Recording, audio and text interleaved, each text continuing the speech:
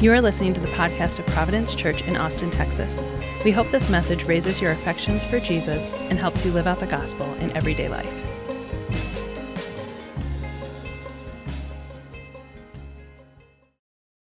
Over the past couple of weeks, we have been looking at the creation account in Genesis 1. And the first week, we looked at the Creator, our magnificent God. And last week, we looked at how that God, the Creator, created all things through his powerful word. He formed the earth, and then he filled it with good and glorious things.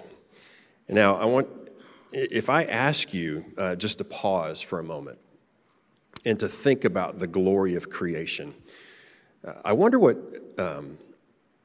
images would first pop into your mind. Like when you try to think about the glory of creation, what do you first think of? Do you think of like a majestic mountain range? Maybe you think of the Pacific Ocean.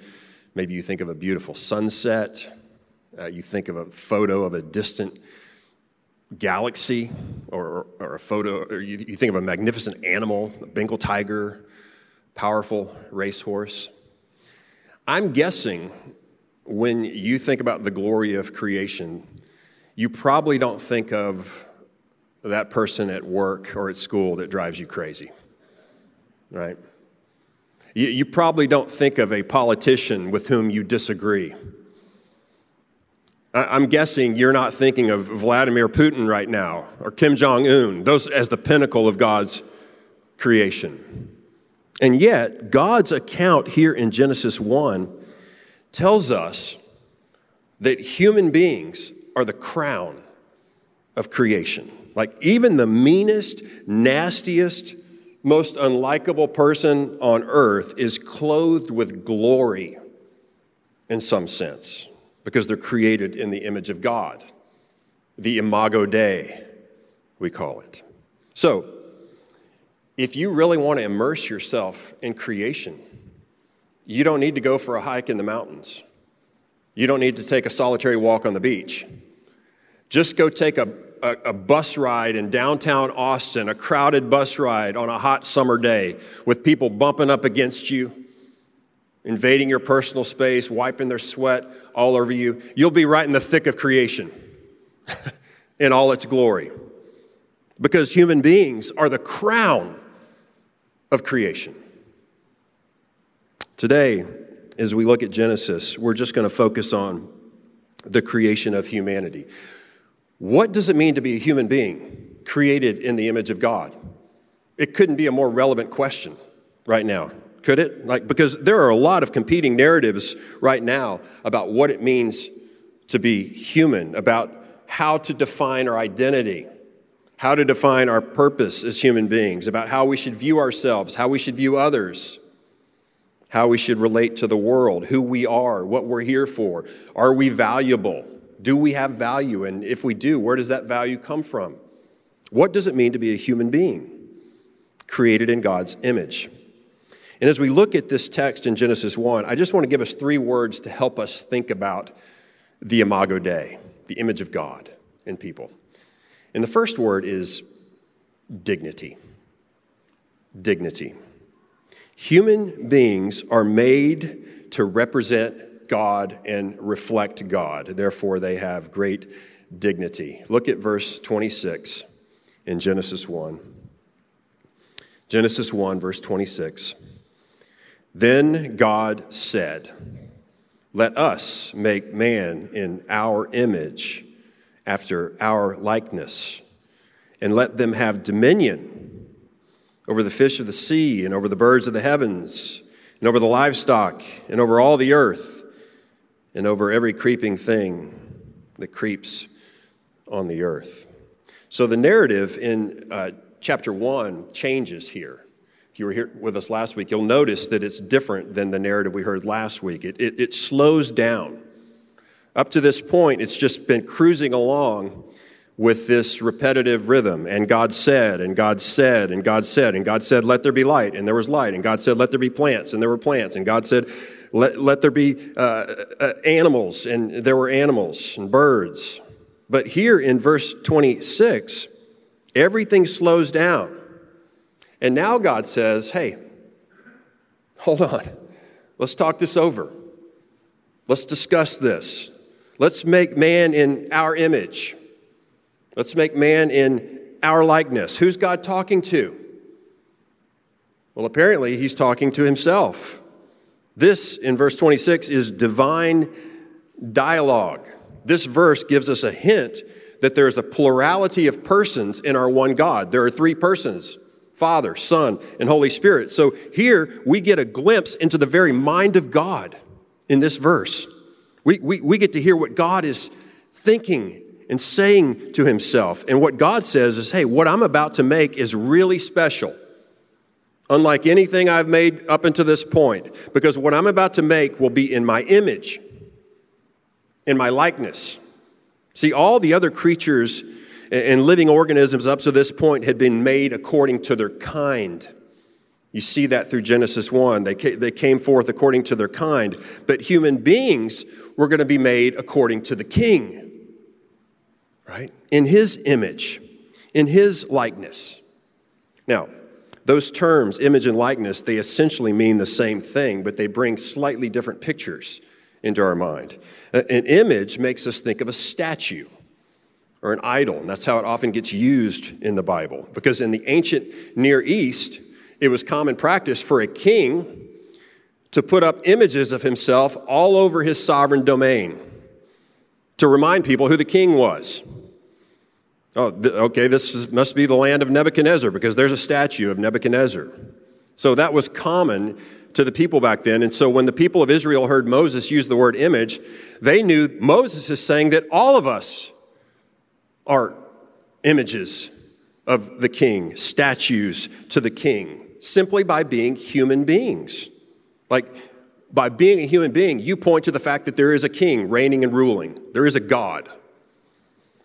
The word likeness is the same, but a little bit different. It makes us think of a mirror. Right? When I look in a mirror, I see a likeness of myself. I see an accurate reflection of me. And what this is saying is that when God looks at us, he sees a reflection of himself. We reflect his glory, his character in the world simply by being human. So taken together, image and likeness mean that we represent God and we reflect God in the world. What dignity the Bible gives us as human beings right from the very start. Dignity. Now, look at verse 27. The style of verse 27 expresses the dignity even more. Look at verse 27. So God created man in his own image. In the image of God, he created him. Male and female, he created them. This is the first poetry in the Bible, right here on page 1. See how it's offset in verse? It's poetry. It's like God is singing about the creation of humanity. He breaks into song over his masterpiece. Men and women created in the image of God are his highest creation, so it's poetry. Kent Hughes captures the wonder of what verse 27 is communicating. He says, though you could travel 100 times the speed of light, past countless yellow-orange stars to the edge of the galaxy, though you could observe up close the protostars poised to burst forth from their dusty cocoons, though you could witness a star's birth, in all your stellar journeys, you would never see anything equal to the birth and wonder of a human being. For a tiny baby girl or boy is the apex of God's creation, the Imago Dei. Because when the stars of the universe fade away, that soul shall still live. He or she is immortal. So the image of God, and I want you to hear this, the image of God in people is not based on anything that we bring to the table. It's not based on performance or capacity or merit or resume or status or smarts or ability. It's simply an identity given to us by God. It's bestowed upon us. So, no matter who a person is, Christian or atheist, rich or poor, genius or mentally challenged, Olympic athlete or physically disabled, unborn child or 100 years old, Mother Teresa or murderer. They all bear the image of God, even if that image has been damaged by sin and by life in a broken world. Because of the image of God, all humans have dignity. All of them. You can't think of one that doesn't. Dignity. This has tons of implications, obviously. I just want to mention a couple of implications. Number one, how we see ourselves. And number two, how we see others. First, how we see ourselves. Both in terms of value and identity. A lot of times we don't feel very valuable. So we try to do all the right things to make ourselves look more valuable, to add value to our life. Sometimes I think we see ourselves like as if we're costume jewelry. You know what I mean by that? We feel kind of cheap and without value, sort of worthless deep down. And so we try to make our lives all shiny and sparkly on the outside to appear more valuable. But we feel kind of cheap, like costume jewelry. But Genesis 1 is saying to us that we're actually more like tarnished silver. Like deep down, we're incredibly valuable. Even though outwardly, we're a mess sometimes. We're tarnished. We have impurities. We have imperfections, hiding our value, hiding our dignity. So we need to see ourselves the way God sees us. We have great value. God doesn't make junk, right? But also, because of the image of God in us, we don't have to create an identity for ourselves. Identity is something we receive from God. Now, an example of this from verse 27 is maleness and femaleness. There's a lot of confusion about that right now, is there not? Right? A relatively recent idea that we hear a lot now is this term, assigned a sex at birth. What sex were you assigned at birth? Which implies that later in life, it's on me to figure out who I really am in terms of gender and sexuality. Like, it's up to me to decide my identity related to that. But Genesis 1 is telling us here that maleness or femaleness is part of the image of God in us. It's something we receive from God. And listen, it beautifully reflects God to the world. And there are a myriad of ways we can live out maleness or femaleness. We don't all live it out in the same way. And if we're honest with ourselves, we all have insecurities about that. We all have deficiencies. We all have brokenness. Some even have dysphoria about that. But God says, hey, I gave you that identity. I created you, male or female, with great dignity. You can see yourself like I do. Right? You don't have to create an identity for yourself. The other implication of dignity for human beings has to do with how we see others. Like, think about how you see others. Am I mostly annoyed by others? Do I just mostly put up with others? Do I treat people differently based on their abilities or the capacity or whatever, or what I think they're going to add to my life? How do I treat the guy at the rental car counter? This was relevant in my life about a week ago. How do I treat the solicitor at my door? Because he or she is the image of God. So, see, we got to be true to our theology, don't we? If we're going to say that people are created in the image of God, then we need to treat them that way. This impacts how we approach social ethics. For example, how we view the unborn is an Imago Dei issue. Racism is an Imago Dei issue. Euthanasia is an Imago Dei issue. Care for the mentally ill is an Imago Dei issue. Pornography is an Imago Dei issue. If all people have dignity because they're all created in the image of God, then we can never cheapen life or exploit people or demean people or treat people as less than. We choose life for them. We choose care for them. We choose honor for them. Because of the Imago Dei, every human being has dignity. But there's another word that helps us think about what it means to be human, and it's the word dependence. Dependence. We're not only made to reflect and represent God, we're made to trust God. Look at verse 27 again. Verse 27. So God created man in his own image. In the image of God, he created him.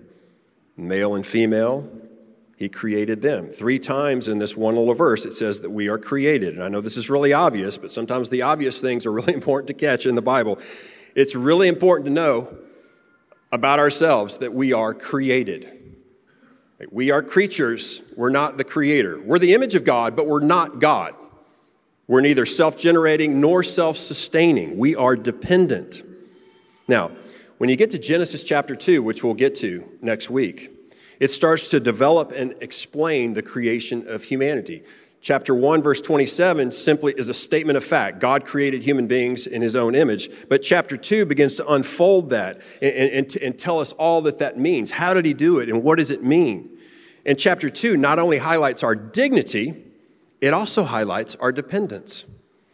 I want to look at one key verse in chapter 2. Look at verse 7, Genesis 2, verse 7. You heard it a second ago. Genesis 2:7. Then the Lord God formed the man of dust from the ground and breathed into his nostrils the breath of life, and the man became a living creature, a living being, a living soul. So Genesis 1:27 was poetry. This is prose. Genesis 1:27 was lofty. This is real earthy, isn't it? But both verses show that human beings are set apart from the rest of creation. There's a couple things that we learn about human beings here in this verse in Genesis 2. First, we learn that human beings are God-formed. God-formed. Look at it again. Then the Lord God formed the man of dust from the ground. Notice it's the Lord God who creates here. Yahweh Elohim. All throughout Genesis 1, we've just been told that it was God who created all things. Elohim created all things. But now Moses uses the personal name of God, the covenant name of God, the name God uses to establish relationship with his people. This is a very intimate name. Yahweh Elohim formed mankind. That word formed is used elsewhere in the Bible to describe the work of a potter. So God is he's like an artist here doing very intentional, creative work, and he's personally involved in the work, getting his hands dirty. Like pottery, I think, is the most tactile art form that there is, like where your hands are doing the work of forming and the material is getting all over you. Yahweh Elohim formed mankind of dust from the ground. This is to remind us that we're not from heaven. We're of the earth, right? We weren't a soul in heaven that God pulled off the shelf one day and sent us to earth to be born. That's not it. We're of the earth. It's where we're from. There's a wonderful little play on words here. God formed the man, Adam in Hebrew, from the ground, Adamah in Hebrew. So the very name of humanity is derived from the word for ground, dirt, dust. Eugene Peterson says it's too bad the English language doesn't capture this.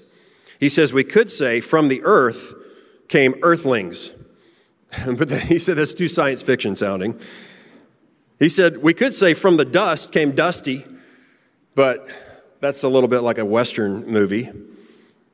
But he wants us to know God formed us from dust, which ought to produce what in us? Humility. Humility. In fact, the Latin word for ground, humus, and the Latin word for human have the same derivative. And it's where we get our word humble or humility. We ought to be humble because we're not invincible. We're fragile. We're dependent. Without God, we're just dust. We're dust. But that's not all this verse teaches us. Human beings are not just God-formed, we're also God-breathed.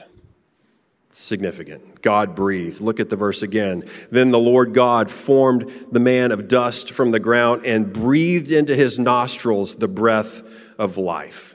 If you thought God forming you like a potter with his own hands was intimate, it gets even more intimate. Derek Kidner says, breathed is warmly personal, with the face-to-face intimacy of a kiss, and the significance that this was an act of giving as well as making. And self-giving at that. See, God gave his own breath to the man. God blew his life into us, not just animating our body, but giving us spiritual life. One commentator says that God's breath is not only brings life to the man, it brings spiritual understanding. Job 32:8 uses that term. It not only brings life, it brings a functioning conscience.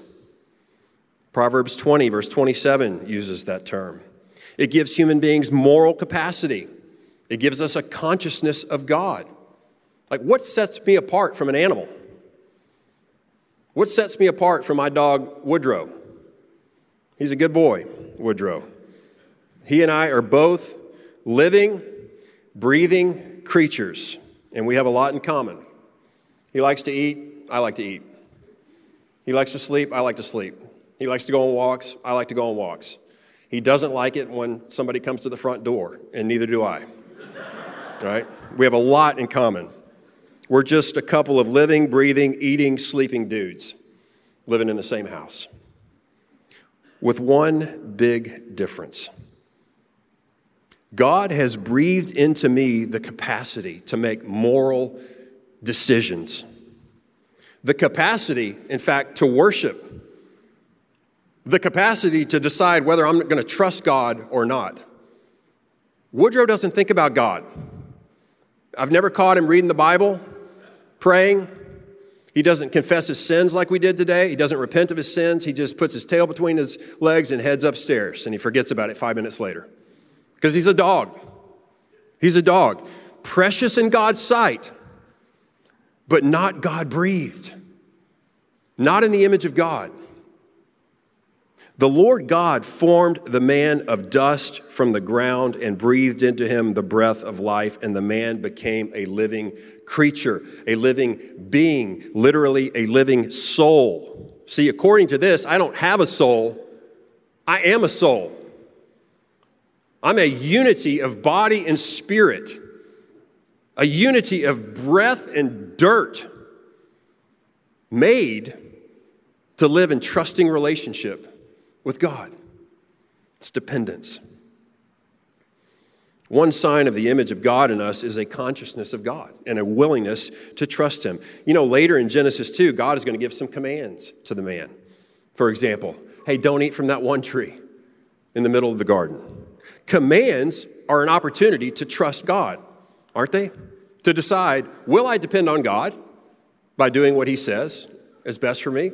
Or will I try to just be my own God and go my own way? God doesn't command the animals. He doesn't hold them accountable or treat them as responsible, but he does call us to consciously depend on him. We're made for God. We are made for God. We're made to depend on him. So, human beings are made with dignity. We're made for dependence. And lastly, the Imago Dei tells us we're made for dominion. Dominion.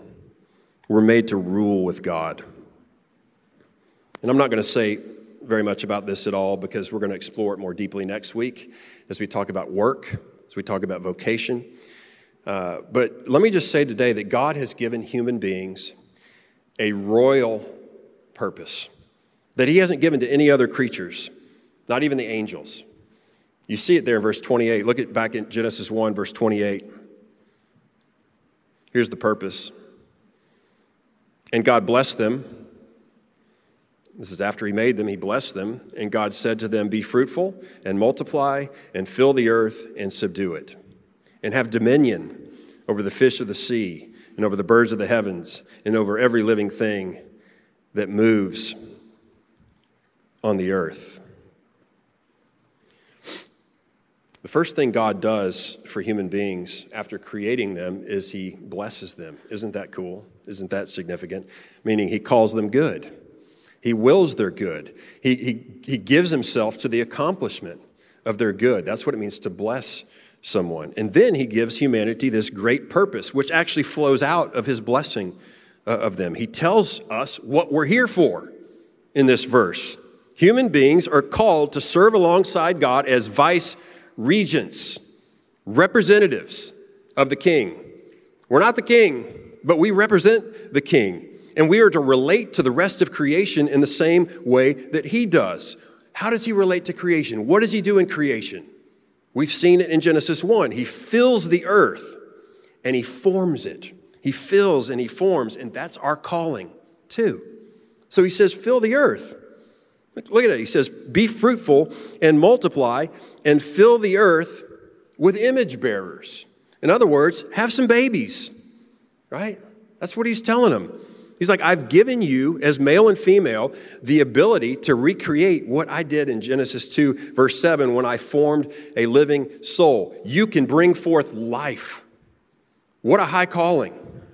You can bring forth life. But this is not just for moms and dads.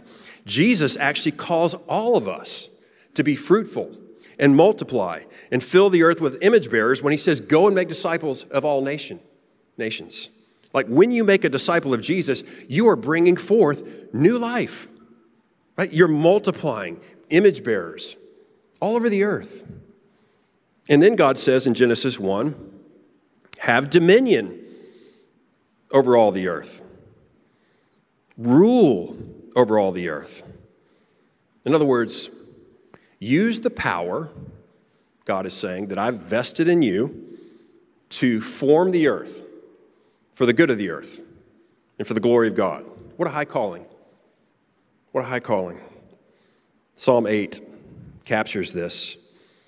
Psalm 8 says, when I look at your heavens, God, the work of your fingers, the moon and the stars which you have set in place, what is man? Who am I that you are mindful of him? The Son of Man that you care for him. Yet you have made us a little lower than God and crowned us with glory and honor. You have given us dominion over the works of your hands. You have put all things under our feet. What a high calling it is to be a human being. And I want you to know that the goal of dominion is not domination. That's not the goal. The goal of dominion is shalom, universal flourishing all over the earth. That's the goal of what he's calling us to here. So our call is to care for the earth and to cultivate it. We'll talk more about that next week. Our call is to steward the earth and its resources, not exploit them. We have dominion over the animals, but we're not to abuse animals or be cruel to them. Proverbs 12 says, a righteous man cares for the needs of his animal. I put that verse into practice this week. I spent $165 on a vet appointment and eye drops for Woodrow. I'm like, who's got dominion here? This verse calls us to create culture, to innovate, to build things, to fill the earth and to form it. That's the Imago Day. Doing what God does and looking like God looks, reflecting him and representing him in the world. Human beings are created in the image of God. We are the crown of creation. The crown of creation. But I think we all feel the tension of this text, don't we? We feel the tension. You just look around at the world, you look at humanity, you look at how things are going, you look in your own heart and you think, hey, doesn't seem like it. Like if human beings have been given so much dignity, then why do we act so undignified? If human beings are made to depend on God, then why is so much of our story about me trying to gain independence from God? If we're made for dominion, then why have we abdicated that responsibility or abused that responsibility? And we know the answer. Most of you know the answer. We know that the fall of man happens in Genesis chapter 3. We're going to talk about the fall in the weeks ahead and all of its effects in the world. Sin entered the world and broke everything, including the image of God in us. One of my professors used to say that after the fall, the image of God is not erased, but it is defaced.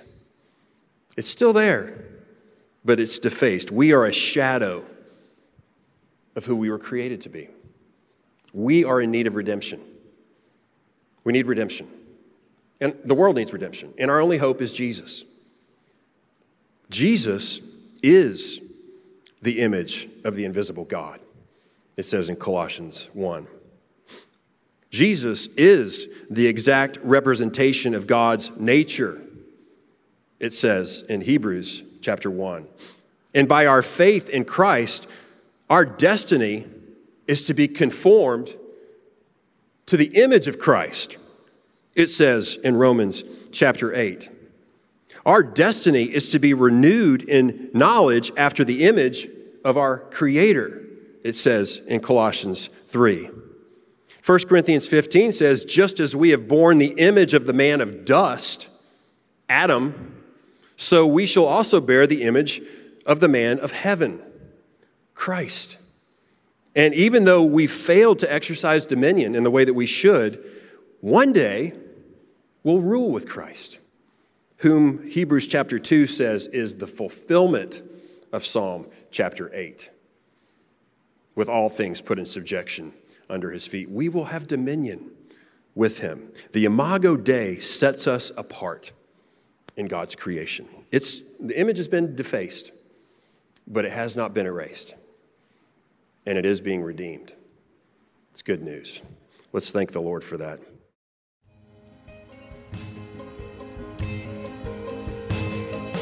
Thanks for listening to the podcast of Providence Church. For more resources and info, visit us online at www.providenceaustin.com.